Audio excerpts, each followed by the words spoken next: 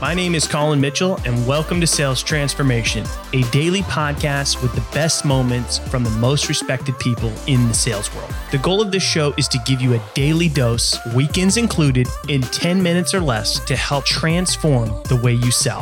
I hope you enjoy today's episode, and now to David to tell you what you can expect in today's episode.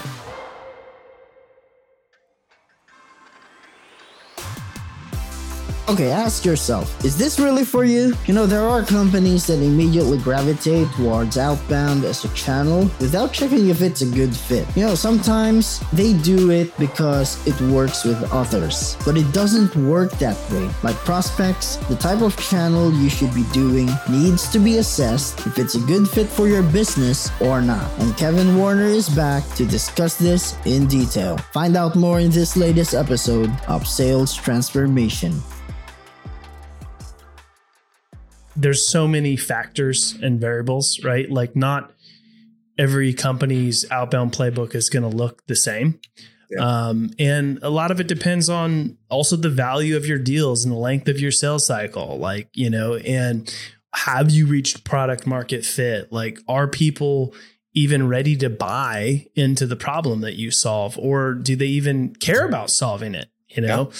And a lot of it has to do with, well, the problem you solve, like how painful is the problem that you're solving if they don't solve it? I mean, there's so many factors here where you can't just set some general bar of what it should be. And let's just take it back with, it might not be a channel that's right for your company at the cost of the lead to source. I often say, you know, outsourcing IT companies, if you have no inherent value proposition outside of I'm an outsourced IT company, you might not get the conversions that make the value worth it unless you have some underlying specific market that you're targeting into, a market segment that you know very well, a skill set that you know, you're near shore. We're targeting only these types of businesses, you know, e-gaming, because that's our forte. So we have an easy value proposition into it. If you have all of that worked out, fantastic. If you don't, then you realize, okay, well, we don't know how many appointments might come from a well-functioning channel.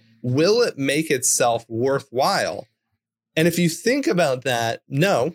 Like Leadium as an example, we've never done outbound. Outbound is a very hard channel for us to succeed at because of the amount of noise in the market space. So we invest in other channels. I often say that Facebook, not a good place for me to advertise and spend advertising money after it was tested, because not many VPs of sales get home at 10 o'clock at night and are looking, you know, into sales agencies. And that's like what they want to look at. So, or scrolling on Facebook. So it's like, okay, well, Facebook advertising, not a good ad channel for a business like ours. And there is that reality of, hey, outbound might not be the right fit.